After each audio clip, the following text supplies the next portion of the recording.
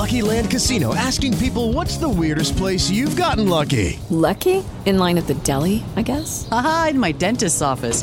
More than once, actually. Do I have to say? Yes, you do. In the car before my kids' PTA meeting. Really? Yes. Excuse me, what's the weirdest place you've gotten lucky? I never win and tell. Well, there you have it. You can get lucky anywhere, playing at LuckyLandSlots.com. Play for free right now. Are you feeling lucky? No purchase necessary. Void where prohibited by law. 18 plus. Terms and conditions apply. See website for details. This is Sarah. This is Jenna, and now we are getting candid with Charlie Kerr from Hotel Mira. The band released their fourth studio album, I Am Not Myself, at the end of 2023, and the album explores ideas of mental health, fame, and identity living throughout the pandemic.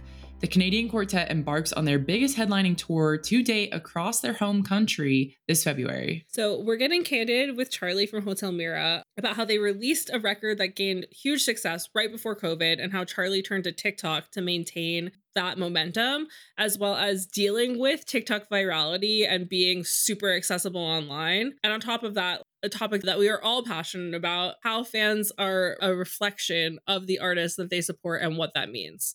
So now let's go get candid with Charlie. Hi, Charlie. Welcome to the show. Hi.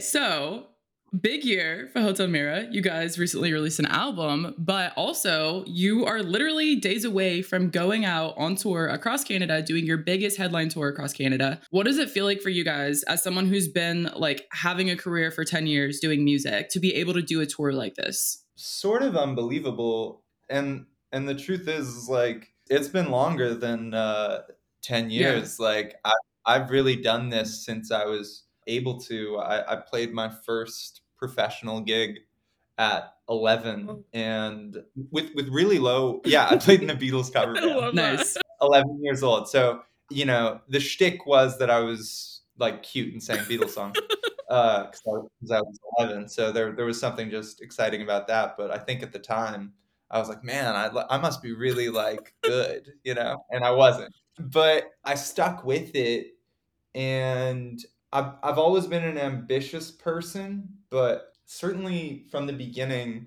I really just wanted to be cool to the other local bands. Like I grew up in this scene that was pretty vibrant and cool of teenagers making hardcore music and indie rock music and even, hip hop and R&B. Like there was an interesting thing going on, and I just wanted to be cool to those cats. And then that didn't really happen.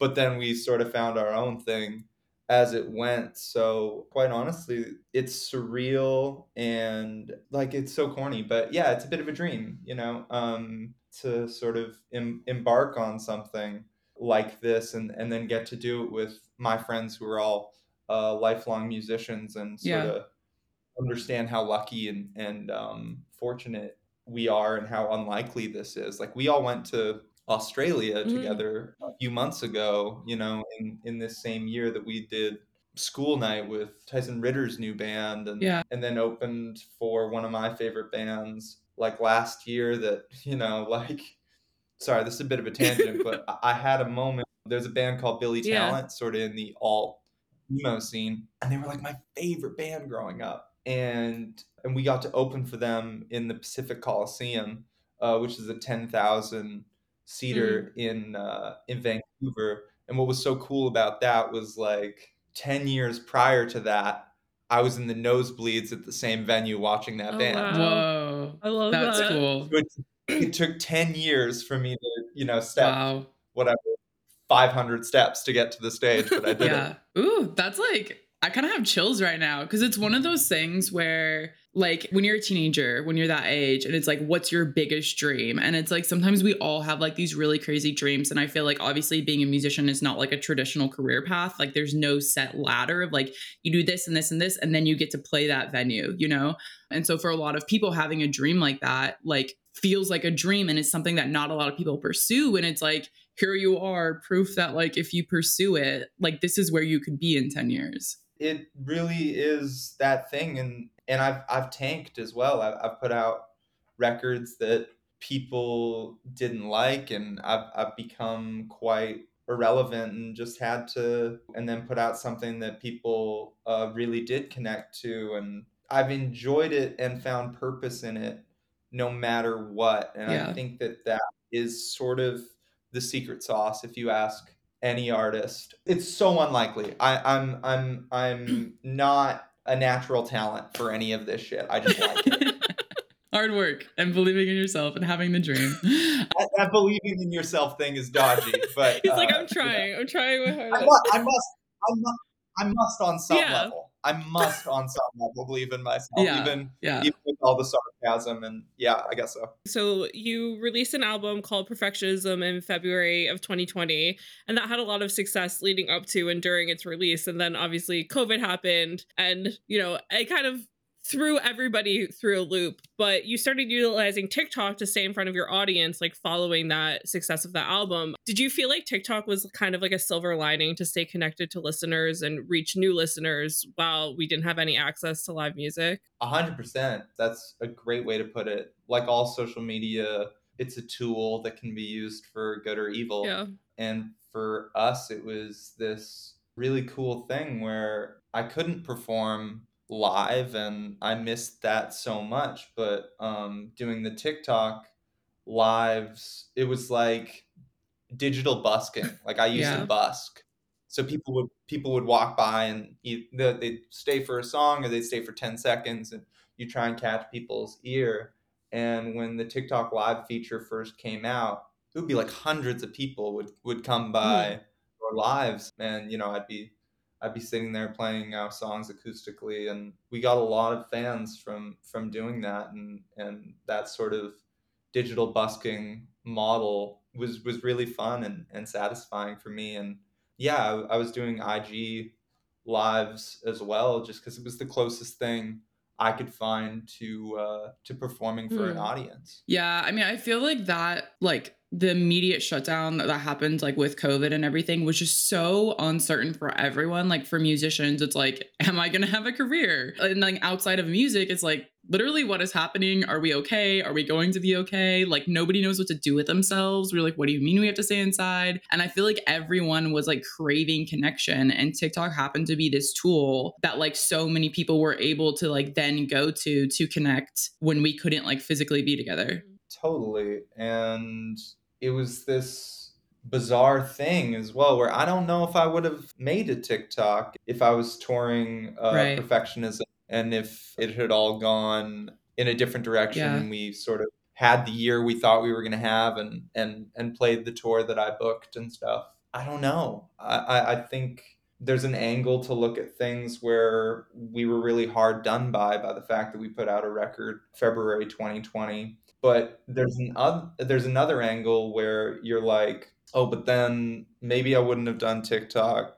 And then also that record, according to the people who love it, is this cool intersection of catchy music and then like truly dark, lonely thoughts and feelings that like people felt uplifted or seen through this very like Yeah. uncertain time. Like the joke that I like to make is like the end of the world needed to be happening for my music to make sense. Yeah. That is a dark joke.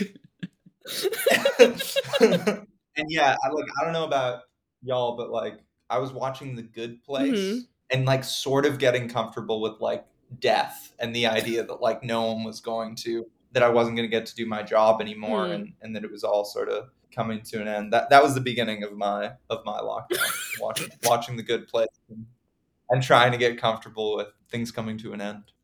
So I'm glad to.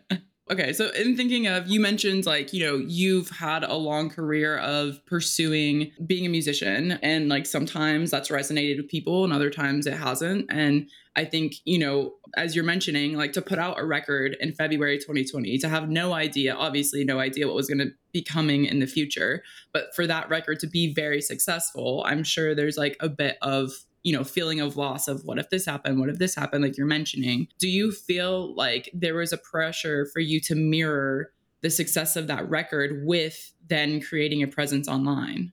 Yeah, I think the two sort of went hand in hand. I think I sort of had a boost of confidence and a pep in my step. And I remember what I liked so much about TikTok when I first got on it was there were so many people being unabashedly Mm. confident with their art.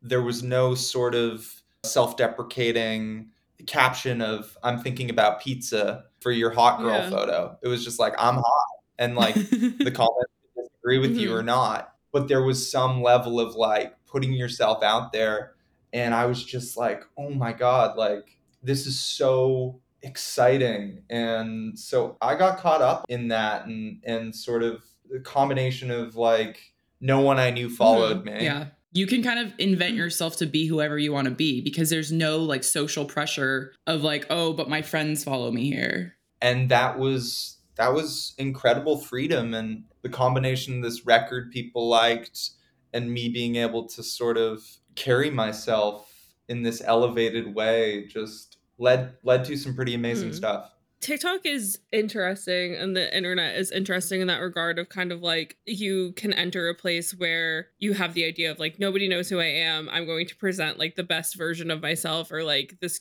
curated version of myself, I guess. And so I wonder because like we talk a lot on the podcast about like this idea of like a persona and an online persona and like kind of becoming like stepping into a character, so to speak. But I feel like from speaking to you like online and all that sort of stuff, like it doesn't ever seem like you're putting on a show. So like was it weird to you to like see other artists like on the app where it felt like a more contrived? Yeah. Yeah, it was such a yeah, that's a good way to put it. I would have conversations with people sort of behind the scenes who were like Hmm. bigger on TikTok as musicians. And, they'd sort of be pulling the stunts of like the TikTok that blew up would be like showing my ex the song I wrote Hmm. about him. And like it's them in a car and Yeah, they're of Yeah. crying or course. whatever. We've all seen And it. so I met up with my friend and I was like, man, that was very cool. That was really brave. Can't believe your ex agreed to that. And she was like, it's not my ex. Like, that was a lie. And I was like, oh, cool. And I trip out about this on social media all the time. It's like, I'm an entertainer. I have a better look behind the curtain than Yeah. anyone. Yeah. And I fall for things constantly. Yeah. So I feel bad for the public, honestly, without media literacy, just being given sort of product after product with angle after angle that is falsified. Especially when mostly what people desire en masse is authenticity. Yeah. Yeah. There's definitely is like that crave for authenticity and you see it in fans a lot where like they are actively like online like asking these artists to like show who they are and like when you get taste of it I think like remembering back to when Instagram like introduced Instagram stories and everybody's like oh my god like we're gonna get like a look in to our favorite artists lives and it still was very kind of like curated and then for a little bit I think that there was the guys on TikTok also where it wasn't as curated but now I think people are becoming more aware of it and it's been interesting to watch like the shift from like 2020 TikTok to like now 2024 TikTok and just people being so much more aware that like oh you didn't actually just write the song of summer in your car like that didn't actually just happen. Yeah, and that's a thing about TikTok that is frustrating and strange is a strategy presents itself, it works, and then overnight everybody's sort of doing it in this way that's Right. like sort of saturated and again gets further away from the music because I do think that there's truth to like an almost democratized shakeup of the industry happen with TikTok, but I don't know if that moment's like really over. It's still an amazing Yeah. tool for us and some other artists. I still would recommend most people do it, but yeah, sort of it's not what it Yeah. was. And I mean, like, with being that accessible online as well, and like doing like TikTok lives and like that kind of thing, where like people who might be outside your target demographic stumbling across your music, which I feel like never really happened that often prior to TikTok. It's like usually music was found by the people who are supposed to We're find meant to it. find Yeah. it. Yeah. Like, has it been daunting at all to be like seen and perceived by these people who like probably wouldn't normally come across your music? I sort of think Hotel Mira is for everyone. I love pop music, and people, if they want to be insulting about what we do, they're allowed to Mhm. be. Um, And I just want to get the music out to the people who want to hear it. So, or who Mm. need to hear it on sort of a more urgent thing. Because I know, especially when you look at the community of our fans and what they are doing and how important it is to them, that was a big realization I had sort of like probably halfway through last year, where I was like, I think what's special about this band is the Mm. fans. Yeah. I don't really think it's the individuals in the band or the songs or the musicianship. I think it is how beautifully inclusive and creative and the fans are to each other and yeah. Yeah. I really like this idea of talking about fans because I saw another interview you did where you said that you felt like fan bases reflect back on the artists, like both as musicians and as people. And I feel like, you even bringing up this now, it's clear that like this is something that you care about. Was this idea something that you kind of always had in the back of your minds, like growing up, you being a fan of an artist, or is this something you realized more recently? That's a good question. I think on some level, I've just always felt like a bit of an outcast or an alien or an underdog. Like, I was a very lonely, shy kid, and music was my way of connecting with people. And I've always sort of related to people who feel like they've like crash landed on this planet. So I think that comes out in the music and then therefore is sort of reflected in the fan base. It's people who are really I think rooting for each other and especially the marginalized people for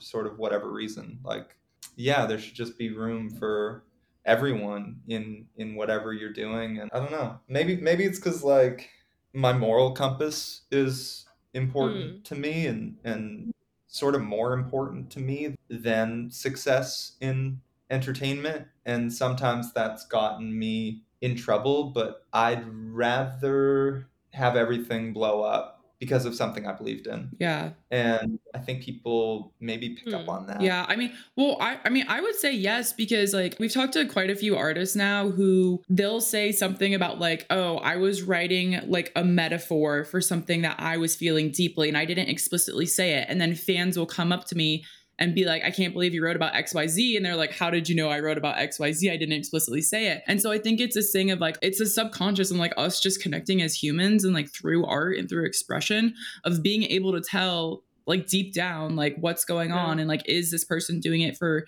the right intentions and like you said like always being guided at the end of the day by like you purely just loving music. And I think that's something that comes across in the music and comes across on a platform like TikTok. And if I can sort of get on my soapbox for a moment, Please I go do ahead. think there's a bit of a moral bankruptcy to the way that mental illnesses and sort of mental health issues and struggles are kind of not quite like almost taken advantage of, and that it's almost trendy. Like Mm. people know that things are so difficult and people are in so much pain that there's definitely artists who know that and just see dollar Yeah. signs, and so they put out their songs that sort of touch on that in this way that doesn't go all that deep, and maybe they don't even mean it. And I think that there's a potential to make things worse by doing Mm. that. I don't know exactly how to put it, but I guess it goes back to Yeah. authenticity and sort of just the smell check of like people being like, yeah, they're singing about that too, but for some reason I don't buy Yeah. it. Yeah. 100%. And I mean, like, we've had a couple episodes of the podcast where we've talked about like the stigma around like male mental health and like the focus on that. And just like in general, like talking about your mental health or therapy has like not been something that's been normalized until sort of the last decade, more so the last like 5, 7 years now at this point. But like, I do think for a while there, it's like, especially in the world of emo and like pop punk, where it's like, okay, like this is emotional music, it's for sad people, whatever. Like they know Yeah. who is listening to that music, but that doesn't necessarily mean that they personally get it. And I think like the radar for knowing like what's legitimate and what isn't has like gotten a lot better because people have become more comfortable speaking about mental health and their struggles with it. But there definitely are still people out there who are just like, oh, I'm going to use this to like make myself popular. I mean, one of the things that you and I connected with on TikTok was that guy, that musician in his car and is making a song about mental health that like felt like he's never doesn't know what mental health means. And so I think like again, it's that thing of being able to tell online who's putting on a front and who actually like gets it, and like the fans know because the fans are paying attention. It's heartbreaking to just think of, a kid who doesn't have that much money to begin with, who is going through so much shitty stuff in their lives, and someone sort of comes along and like plays into that, and then sort of, yeah, is only really doing it for monetary reasons. Yeah, there's definitely a spiraling effect there. But switching it up a little bit, as we've been talking about, you guys have put out a lot of music over the past decade or so. Yeah. Do you ever like ask yourself or have these moments kind of like realizing like why success now rather than like another point in your career? Oh, that's a great question. I'd like to think, because it's sort of gotten better over time, and I know what I'm doing now more in the 10,000 hours and the Yeah. right lineup. But it could be completely random. Yeah. I just know that sort of the only like through line for anyone who is successful is they didn't Yeah. quit. Do you feel like looking back now, you're more prepared in 2024 for like these kind of tours and this kind of success than you might have been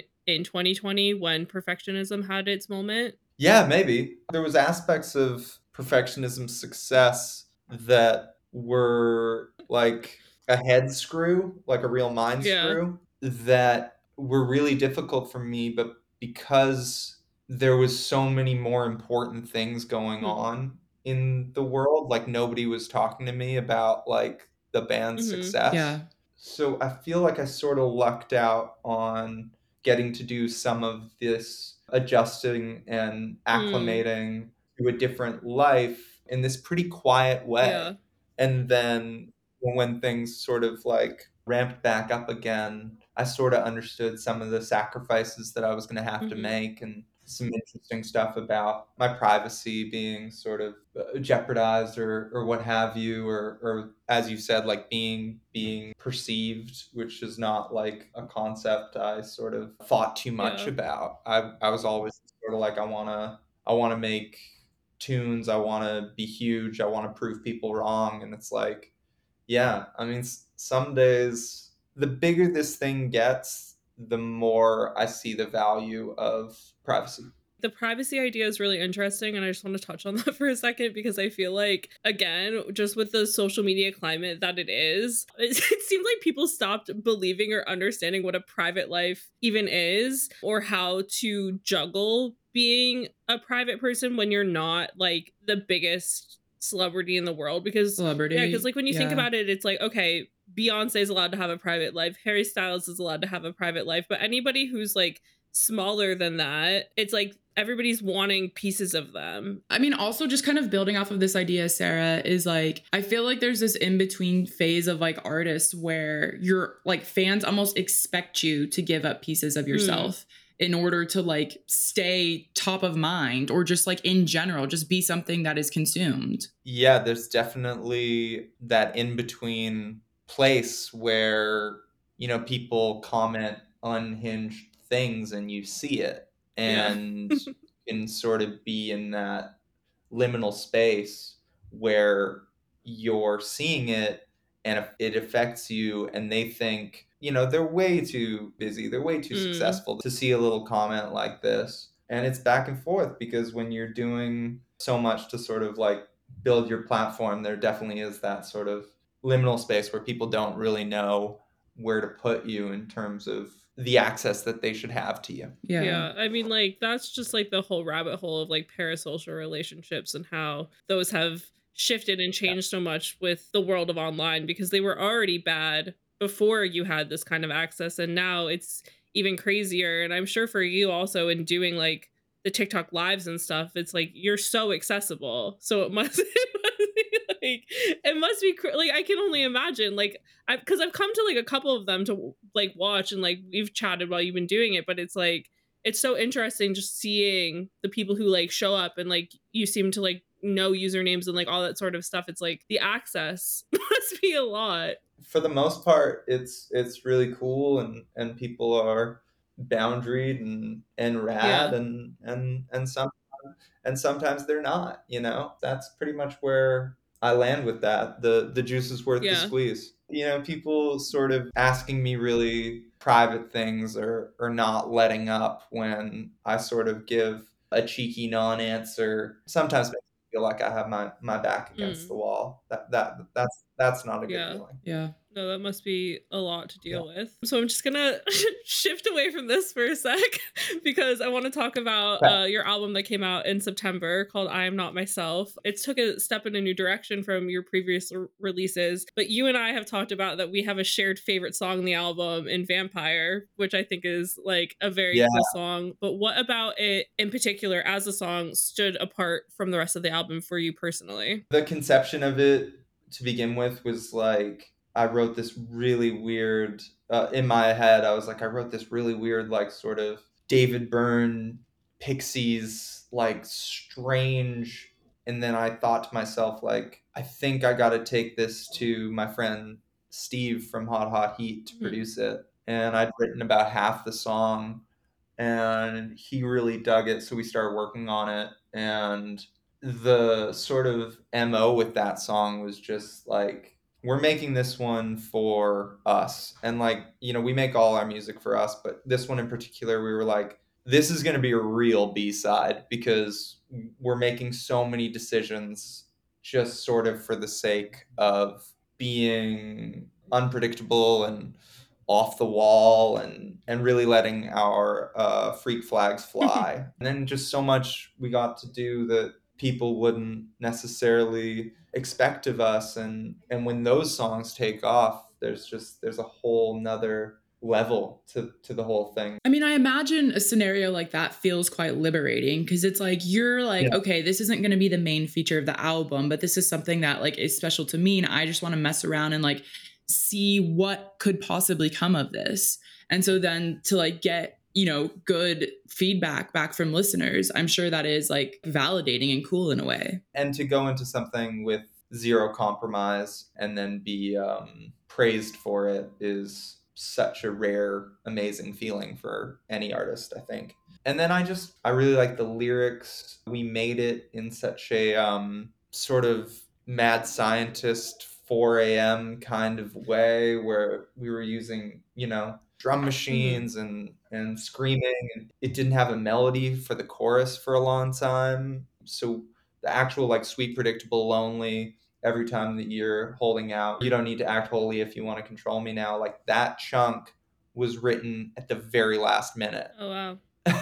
So the hook was like one of the last things we figured out because it had that other part already written that we all thought was the chorus, which is the My Little Molotov Yeah. chunk. And then the Hey Vampire thing was sort of a last minute addition too.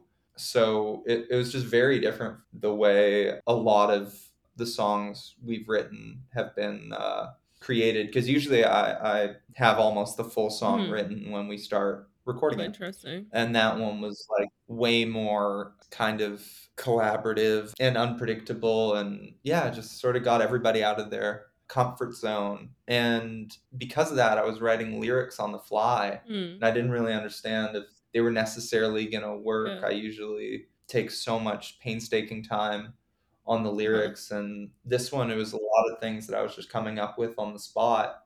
And it was so cool to take a step away and then see how much in my subconscious was worth Mm. keeping, right? Like the metaphor of the vampire, and the fact that in in the mythology of vampires, you need to be invited Yeah. in. So then the chorus is just leave the door unlocked. And then like I didn't put together that that was sort of like a little vampire reference. And then the you don't need to act holy if you want to control me now. Like same Mhm. thing. I didn't really put together that I was like still playing into that same Yeah. theme. And then I really love the She Despises Indie Rock line, and sort of this character I created who in the context of the album like is such an ego death Mm. of a character. Yeah. Like this person I'm singing about could not give a single F that I sing for Hotel Yeah. Mira. You know, they like me for such different reasons. And sort of the shadow work of that, I think, is really interesting in the context of the album. And then like on another level, it's Halloween's my favorite holiday, so it's really cool to have written something sort of Yeah. spooky that Yeah. could maybe end up in the same playlist as the Monster Mash. Yeah. The writing process that you're explaining for that song sounds so interesting, and like obviously something that was exciting and different for you. Do you think that you would ever write a song like that again, or do you feel like that was maybe a little bit overwhelming to like be in a room where you're in a bit less control than you normally would be? No, I dig it. Like, I think as of late, just keeping it interesting and challenging oneself and learning what it means to collaborate feels like the next sort of frontier for what interests me about like making records after, 10 years. Yeah. So to wrap all of this up in a nice little bow, our last question is something we like to ask everyone. The ethos of Yeah. Name 3 Songs is to empower fangirls, and we think it's important to be a critical consumer and also celebrate the things that we love unapologetically. So, Charlie, what are you a fangirl of? Anything to do with the arts, right? Like I love movies and television and literature and music and plays. And I think it's so important to sort of connect to your inner nerd and be excited about things. I'm really pumped that sort of the fangirls of yesterday are sort of the music executives of Mm. today. And I think it speaks to a higher quality of everything, that like the most passionate people are the ones in the driver's seat going forward. Like my old manager was like a major One Direction stan Tumblr girly, and she just had the best ideas possible because she knew the best ways to sort of interact with Yeah. fans and to sort of create a breadcrumb trail or whatever you want to call it. And yeah, there's this interesting thing where like being unabashedly passionate it's not for the faint of heart, but it's such a better life. True. Yeah, I think that's a beautiful note to end on. Being unabashedly passionate about something is a better way of life. So thank you, Charlie, for joining us today. Oh, it's my absolute pleasure. It's interesting talking to someone like Charlie because he's like both had like a 10 plus year career Yeah. as a musician and also thinks deeply about TikTok and like the effects of TikTok on us. Yeah. So it's kind of funny talking to someone who's like thought as deeply about this as like we have. Yeah. Because like whenever we do these interviews and we talk about social media and all that, I feel like everybody has a very similar outlook on it. And it's a very like a very artist-centered thought process on like what social media is and what it means and all that stuff. Whereas Charlie, similarly to us, is like both a consumer and a user, like a person who creates videos and puts themselves out there to be perceived online. And I don't know, it's just like it's so cool to get to talk to somebody who kind of understands both sides. So like the way we think about it, but also the way the artists think about it. And it's like I just feel like that never happens. I feel like on top of all of that, on top of being a musician, on top of being, having experience as being a TikTok creator, he's also like thought deeply about topics that relate to like feminism and misogyny and like men being really weird in the music industry. Yeah. And it's just interesting that he's like deep in thought with all of these things. And it's so funny that so many of these topics overlap with like what we're already doing. Yeah. but he's so intuitive about it. So I think all in all, it just made for like a really great conversation. Yeah. And I think it's just like really incredible when it's like you're talking to an artist who clearly has just thought about this because they care about it and are passionate about it. And it's not because somebody was like, you should think about this. He was like, I've already been thinking about it. Why are you telling me that I should think about it? And like we mentioned in the interview, like that was initially like why I was drawn to him as an artist, like on TikTok, because I was like, he's talking about stuff that I've never seen an artist just like welcome to like welcome people to ask about and comment on and like respond to. And he just was like putting it out there, like, if you don't want anything to do with this, then don't listen to my band. It's not for you. And I'm like, I love that. And please keep up that energy forever.